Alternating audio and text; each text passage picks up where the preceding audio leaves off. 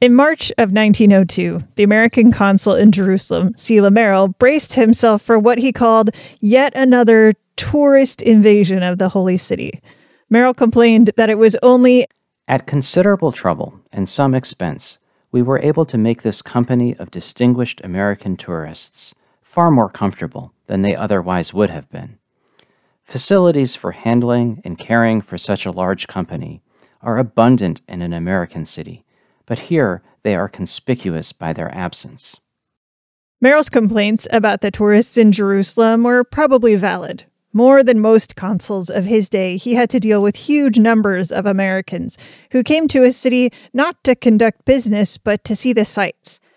Merrill considered these tourists to be tremendous nuisances, but in reality, he had the same interest in this city that they did.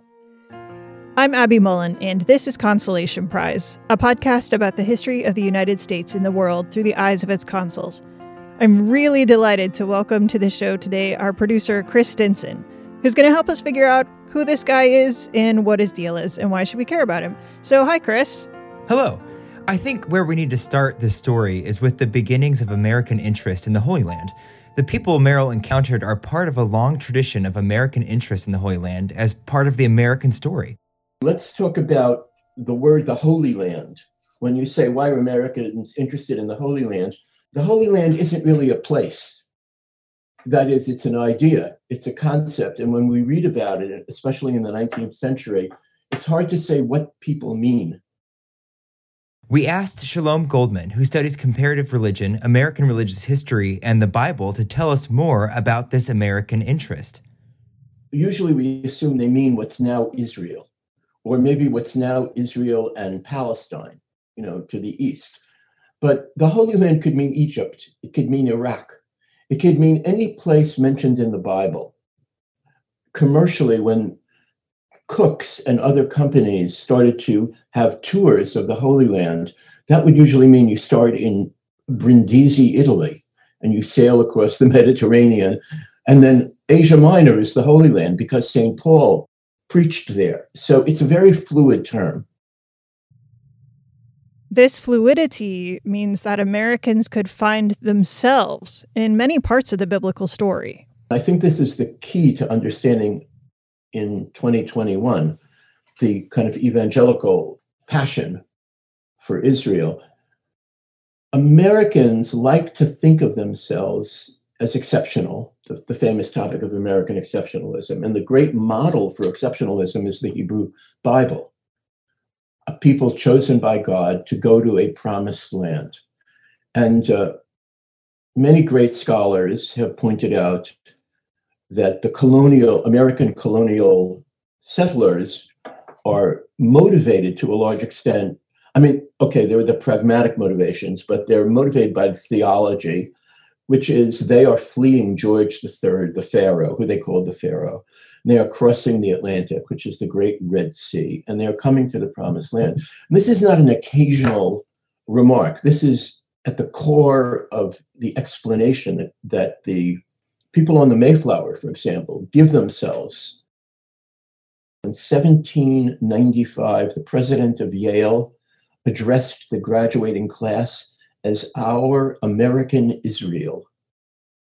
I assure you there was not a Jew within 200 miles of New Haven, or there may have been two, right? This has nothing, zero, minus, to do with Jews. It's all about Christians imagining themselves as Hebrews, right? There are dark aspects to this by any progressive standard. That is, the Native Americans are seen as the Canaanites. Right? They're pagans, they're idol worshippers. They have to be conquered, or perhaps like the Amalekites in the Bible, they need to be gotten rid of. It's all about America being a holy land and the Holy Land being somehow an extension of America. The great expression of this is in the LDS Church. The concept of the two Holy Lands. We have American Zion, as in Zion National Park, and so much of Utah, which is named for biblical. It's not just named, it's imagined. It's considered a biblical place. And then for the Mormons, they're not replacements for Palestine. They're kind of parallel sites. So you have the Holy Land in the West, in the Americas, and you have the Holy Land in the East, in Jerusalem. So Americans were really interested in the Holy Land, not purely to be better Christians, but to be more complete American Christians. Lots of people got heavily invested in the study of the Holy Land. They even learned Hebrew, things like that. Since this kind of American connection to Palestine was so pervasive, it's not surprising that people wanted to visit. And they did visit, starting in the 19th century right up until today. All the other places in the Holy Land might be sacred or great to visit, like Bethlehem or Damascus, things like that, but Jerusalem is where the real action of the Christian story happened, the crucifixion and the resurrection of Jesus. So that's where tourists really wanted to go, and that's where consuls come in. If Americans were going to be traveling to the Holy Land, they needed someone who could help smooth their way. The guidance of a consul was especially important given the incredibly complex political and religious situation in Jerusalem. Not only were sites in the city claimed by Jews, Muslims, Catholics, Protestants, and Eastern Orthodox Christians alike, but the city was ultimately a part of the Islamic Ottoman Empire. Visitors and consuls had to navigate the various holy and historic sites claimed by each religious group. They also had to somehow bridge the gap between political regimes and local authorities who often did not share the same worldview. Given all the complications that Jerusalem's political situation created, it seems like having an American consul there and at other key places in the Holy Land would be quite useful.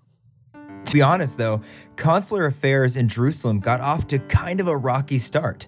The first American consul was a guy named Warder Cresson, who was recalled before he ever got to Jerusalem in 1844.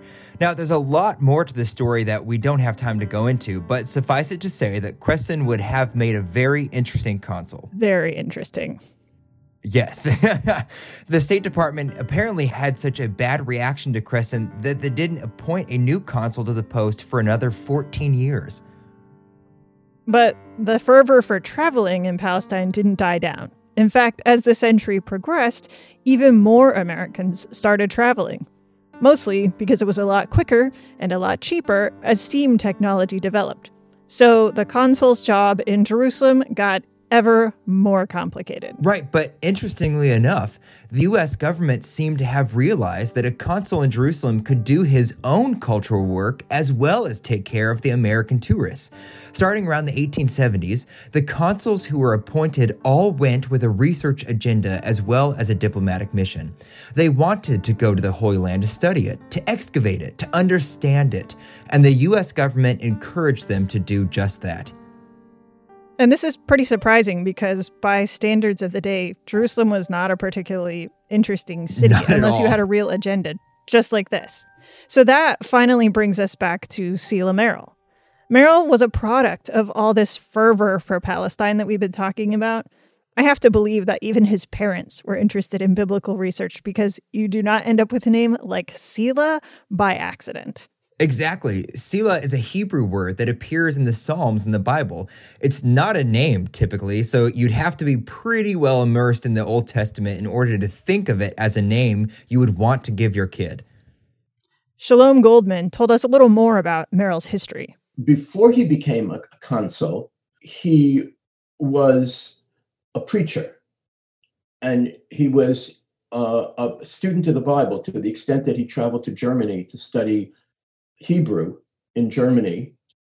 So he was a preacher, he was a student of Hebrew, and he's especially interested in artifacts. He's an avid collector of anything related to the Bible. He also became affiliated with Andover Seminary, where he taught courses in biblical research and Hebrew. During the Civil War, Merrill served as a chaplain to an African-American regiment. After the war, he wanted to get even more into the study of biblical lands and places. So he applied to be the consul in Jerusalem. At first blush, you might not think he had the personality necessary to be a consul, though. He is the personality type that never quite finishes anything. Like if you notice that he goes to Yale for a year, but then he gets antsy and he leaves, right? Then he goes to the theological seminary, but he doesn't quite complete it. Then he goes to Berlin to study Hebrew, but only stays 2 years, right? I mean, then you should stay 5 years, to do a doctorate. So, yeah, he's very restless, and he's also very angry and bitter. So he must have been a hard type to deal with. Everyone had a hard time with him. Angry and bitter or not, Merrill really wanted to be a consul in Jerusalem. In fact, he served 3 terms as consul there and held the post for more time than any other consul before 1948. He wanted the consulship for his own reasons, to study in the Holy Land.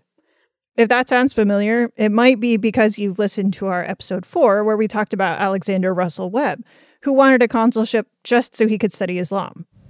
Merrill was like Webb in that his priority is not the well-being of Americans in the area, it's his own study.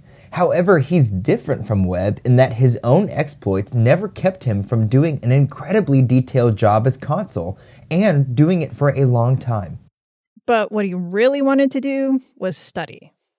He collects hundreds and hundreds of valuable artifacts, and he wants to set up his own museum or have a prestigious American institution keep his artifacts. And finally, his artifacts, some of them go to the Harvard Semitic Museum. In fact, they form the core of what later became the Harvard Semitic Museum. He was kind of a hoarder. Then he collected books.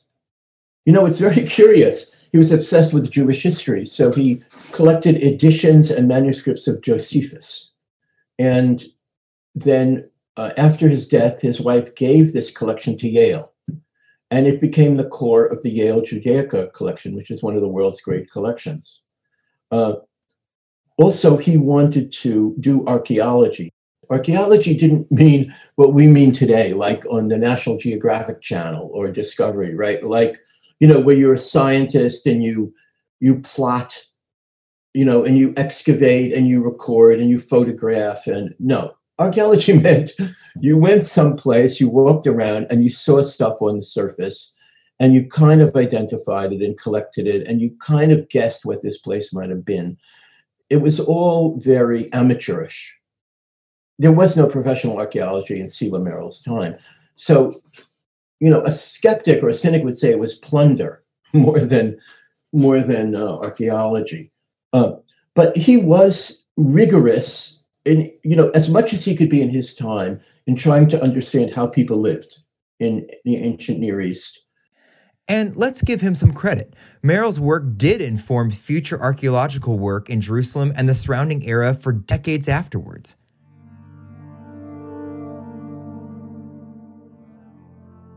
But for all we can tell, Merrill was a deeply unhappy man, and he is full of contradictions.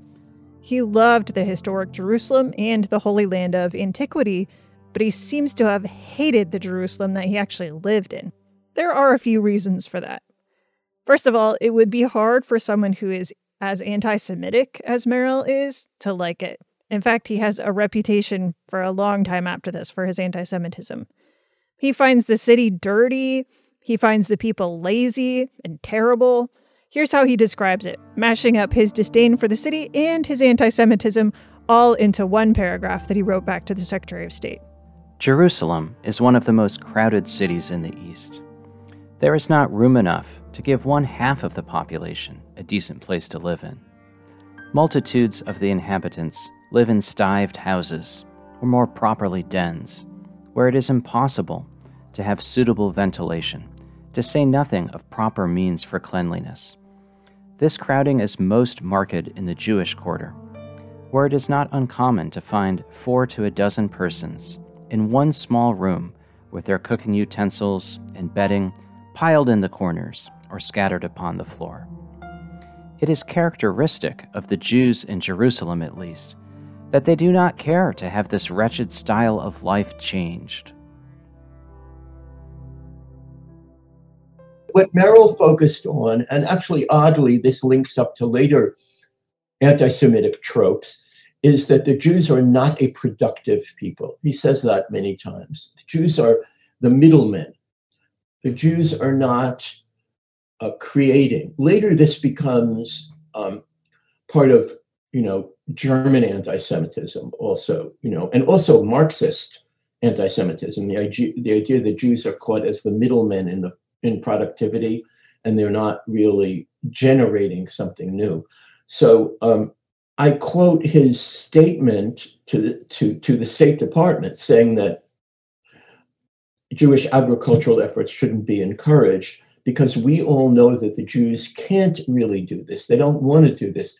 They want to stay in their cities and cheat people by finance.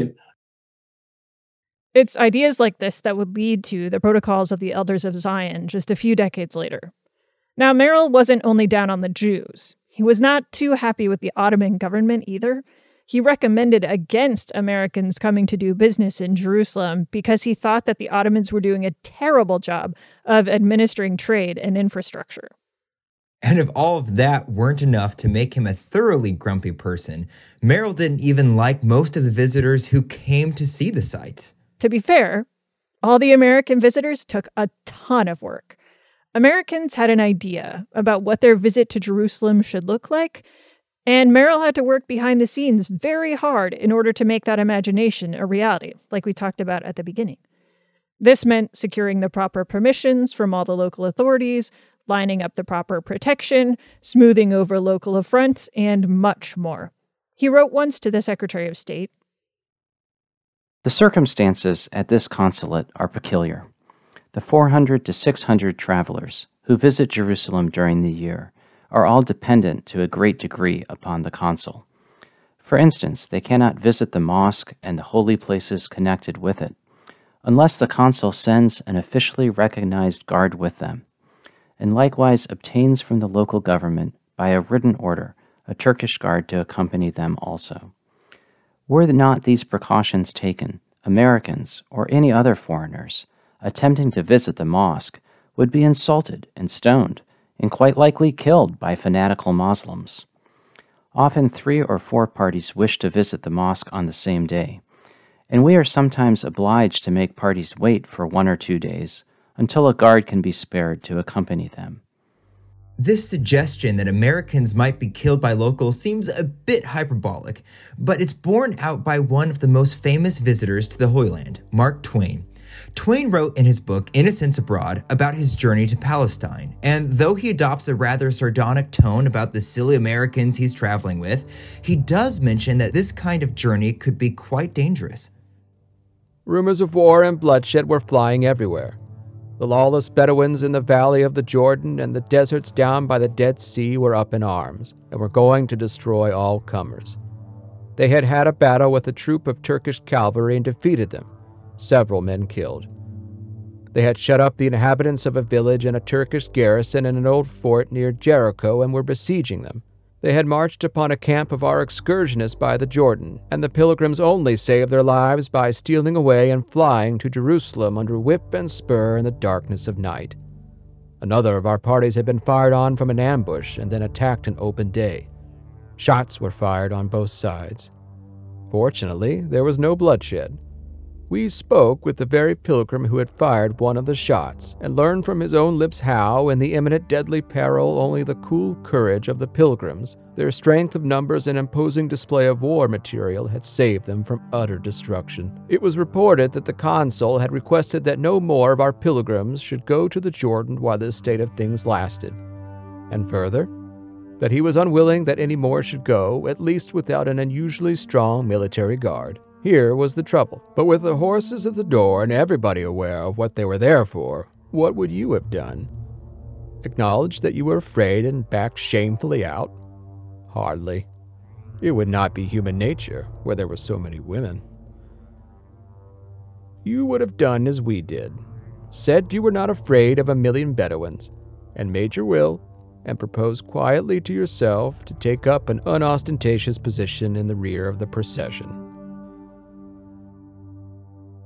More than that, Twain's writing points out the major problem with Merrill's job. It's impossible to make Jerusalem and its surroundings match up with the imaginary Holy Land that these tourists have constructed in their minds. The mystery is summed up in these 2 excerpts from Innocents Abroad. It seems curious enough to be standing on ground that was once actually pressed by the feet of the Savior. The situation is suggestive of a reality and a tangibility that seem at variance with the vagueness and mystery and ghostliness that one naturally attaches to the character of a god. I cannot comprehend yet that I am sitting where a god has stood, and looking upon the brook and the mountains which that god looked upon, and am surrounded by dusky men and women whose ancestors saw him, and even talked with him, face to face and carelessly, just as they would have done with any other stranger. I cannot comprehend this. The gods of my understanding have been always hidden in clouds and very far away. This is the ineffable, the mysterious, the feelings that people expect when they come to the Holy Land. And yet, when I was a boy, I somehow got the impression that the River Jordan was 4,000 miles long and 35 miles wide.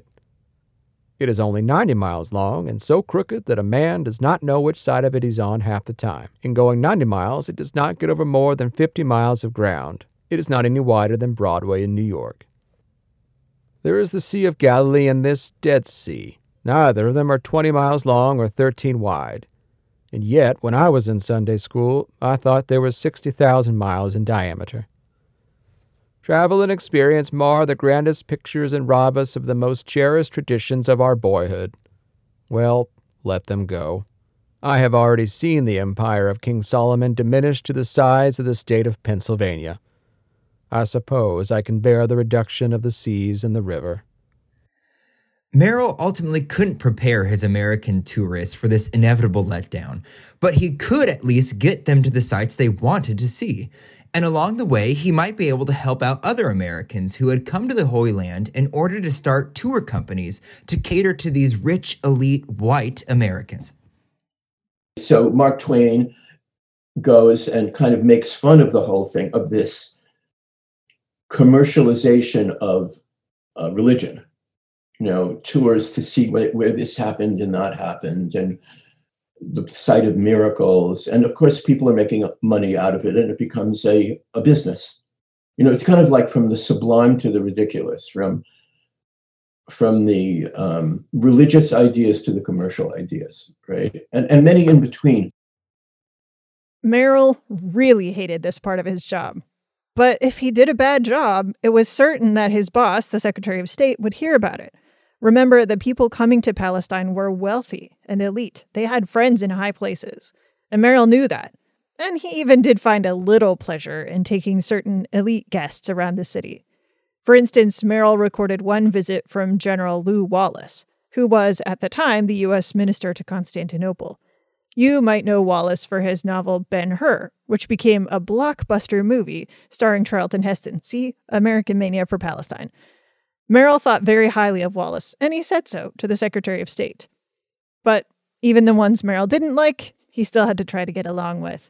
His job depended on it, and his studies depended on his job. So if he wanted to keep collecting and reading and doing archaeology, he had to play nice. Ironically, he hated these tourists who came to visit Palestine, which is exactly what he did before he was a consul, when he undoubtedly had to get all the same papers from his predecessor in order to conduct his own archaeological trips. But it is true that this was a ton of work. For most of the visitors, Merrill was only on the hook for a short amount of time, kind of like cleaning the house before grandma shows up and then being on your best behavior while she's there. But the problem is that some Americans didn't leave. In fact, hundreds of Americans came to Jerusalem with the specific intent to stay. Merrill had the most clashes with one known as the American Colony, but they were far from the first colonists in Jerusalem. At least since the 1840s, many zealous American Protestants had tried to colonize this little corner of the Ottoman Empire. There were people like William Miller and his Millerites, Mr. and Mrs. Philip Dixon, and most notoriously, a man named George J. Adams. Adams became infamous because he got a lot of interest and a lot of money and then basically drank the colony into the ground. All of these people shared a common theological belief, the belief that the end of days was upon them. Scholars call this conviction millennialism. Millennialism spurred these people to go to Jerusalem because they thought closeness to the city would speed up the process of Jesus' return, or they just wanted to be close to the action when it happened. Jerusalem colonies didn't really work. Not even close. The problem is that the actual Jerusalem didn't look like the Jerusalem they wanted, just like those tourists. And they still had to eat and live somewhere. And they didn't necessarily want to fit into the place they were actually in. So the consul had to take care of them and protect them. He had a big job. He had to make sure they could keep body and soul together while waiting for Jesus to come back. And let's just establish one thing here. Colony doesn't necessarily mean what we think when we generally think of colonies. This isn't like the 13 American colonies or sugar plantations in the Caribbean. Many of these colonists were more like squatters who weren't necessarily trying to take more land or feed back into a metropolitan system. They really were just there to wait. The most active colony during Merrill's tenure was the American colony. They had arrived in Jerusalem in 1881, just 1 year before Merrill came for the first time. Most of the colonists came from Chicago. Their leaders were an influential family who had been friends with Protestant luminaries like Dwight L. Moody, but they had their share of tragedy. Today, if you've ever heard of these people, the Spaffords, you probably know a song written by Mr. Horatio G. Spafford, the leader of the colony.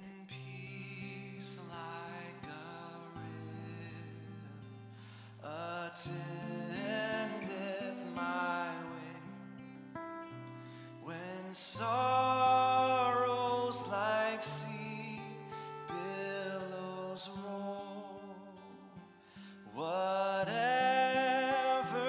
my lot, thou hast taught me to say, it is well. The song's called It Is Well With My Soul. He wrote this song after a terrible tragedy struck his family. His wife and 4 daughters were crossing the Atlantic when their ship sank, and only his wife survived, saved alone. He wrote the song in response to that tragedy, but only a few years later he lost another child to illness. After losing 5 children, Spafford started to rethink some of his Presbyterian beliefs. Specifically, he began to doubt whether people really would be condemned to eternal hell, especially children. This isn't surprising, given the terrible loss of children that he had endured. As Spafford began to question more of the key doctrines of Calvinism, such as the existence of hell, that suffering should be seen as divine punishment, predetermined salvation, his Presbyterian church objected.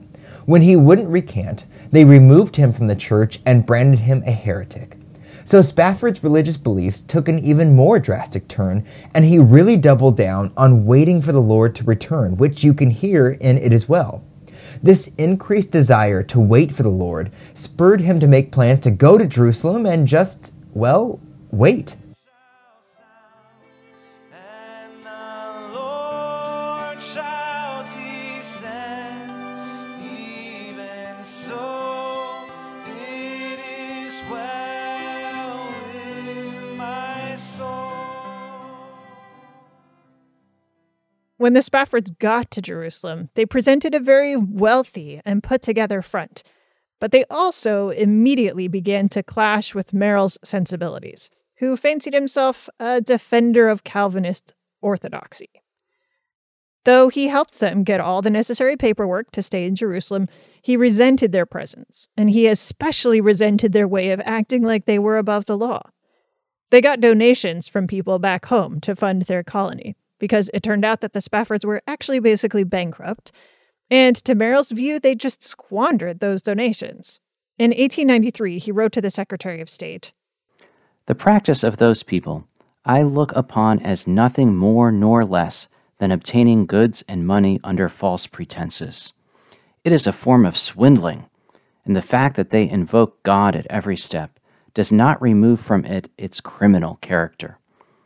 I have told them repeatedly that it was a shame for them to live thus year after year on the money of other people, the majority of whom are poor tradespeople who cannot afford to lose their money.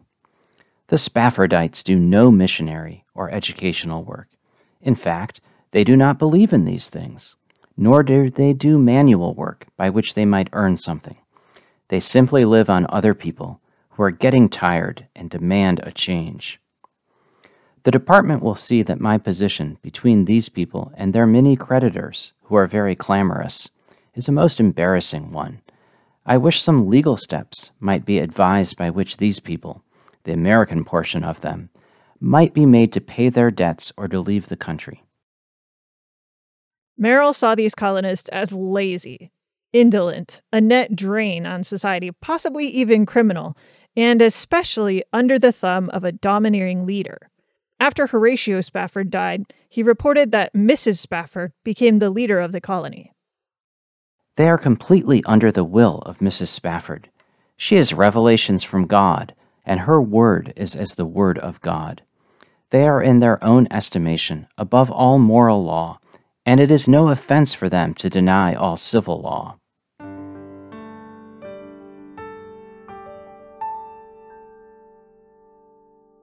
Merrill and the American colony engaged in a war of words with each other that lasted decades.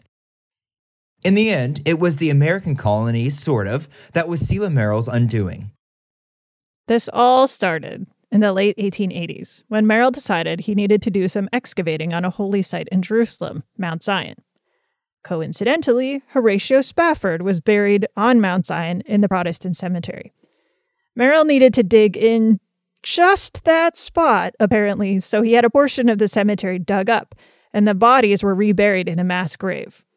It's not totally clear whether Horatio Spafford was one of the people who got unceremoniously reburied, but Spafford's daughter Bertha definitely thought he was, and she complained to a lot of people. Specifically to the Secretary of State. Merrill was initially cleared by the State Department, but public opinion and official exoneration are not the same thing. A few years later, several writers came to visit the American colony and heard Bertha Spafford's stories about the wickedness of the American consul. When they published their stories in 1907, churches all around the country threw a fit. Even though the State Department had declared Merrill to be innocent of wrongdoing after she complained the first time, churches pressured the secretary to reassign Merrill away from these holy sites that he had desecrated. And eventually the secretary caved. In 1907, Merrill was reassigned to Guyana, where there were certainly no biblical artifacts to excavate. So, what are we to make of Selah Merrill? Well, in some ways it all comes back down to his Hebraism, his interest in the biblical Jews and the world of the Bible. That interest drove him to want to come to Jerusalem, despite his hatred of actual Jewish people, and it certainly tempered the way he wrote and acted toward the Jewish people around him. But Merrill's understanding of the biblical world also tempered his view of people like the American colony. He resented their interpretation of how to live in those most holy and sacred place, and he made his opinion known. And yet, there are two sides to every story. In the case of Merrill and the American colony, we have to look past the rhetoric and see how Merrill actually treated the colonists. Bertha Spafford poisoned the public's view of Merrill even after he had left Jerusalem by arguing that he had no respect for them and that he had deliberately obstructed their religious practice. But in reality, Merrill seems to have bent over backwards to make sure that the American colony could stay in Jerusalem for as long as they wanted. We might even say that his advocacy kept them around far longer than they might have otherwise survived. And he did that because it was his job. In the end, Merrill did his job. Hey, I bet you thought I was going to say Consolation Prize is a podcast of the Roy Rosenzweig Center for History and New Media right now. And I am. I will. But before I do, if you found this episode interesting, I want you to take out your phone right now, yes, the one that you might be listening to this podcast on, and text one friend with a link to this show on the app that you're using right now to listen. And say, hey, I found this episode really interesting and you might like it too. We're just asking you to tell one friend, not share on social media, not send out an email blast, just text one friend. That's it. Okay. Now, Consolation Prize is a podcast of the Roy Rosenzweig Center for History and New Media at George Mason University. I'm your host and producer, Abby Mullen, and my co-host and co-producer for today was Chris Stinson. Special thanks to our guest, Shalom Goldman. If you want to know more about him, you can check out our show notes at consolationprize.rrchnm.org, where you can find a guest bio, a full transcript, and a list of more resources. Our music is, as always, by Andrew Cody. Special thanks this week to Jamie Brown for singing It As Well. Our voice actors for this week were John Turner, who just wrote a great book called They Knew They Were Pilgrims, Plymouth Colony and the Contest for American Liberty. You should definitely check it out. And Jim Ambusky, the host of the podcast called Conversations at the Washington Library, which you should also check out. Most of all, thanks to you for listening to our show.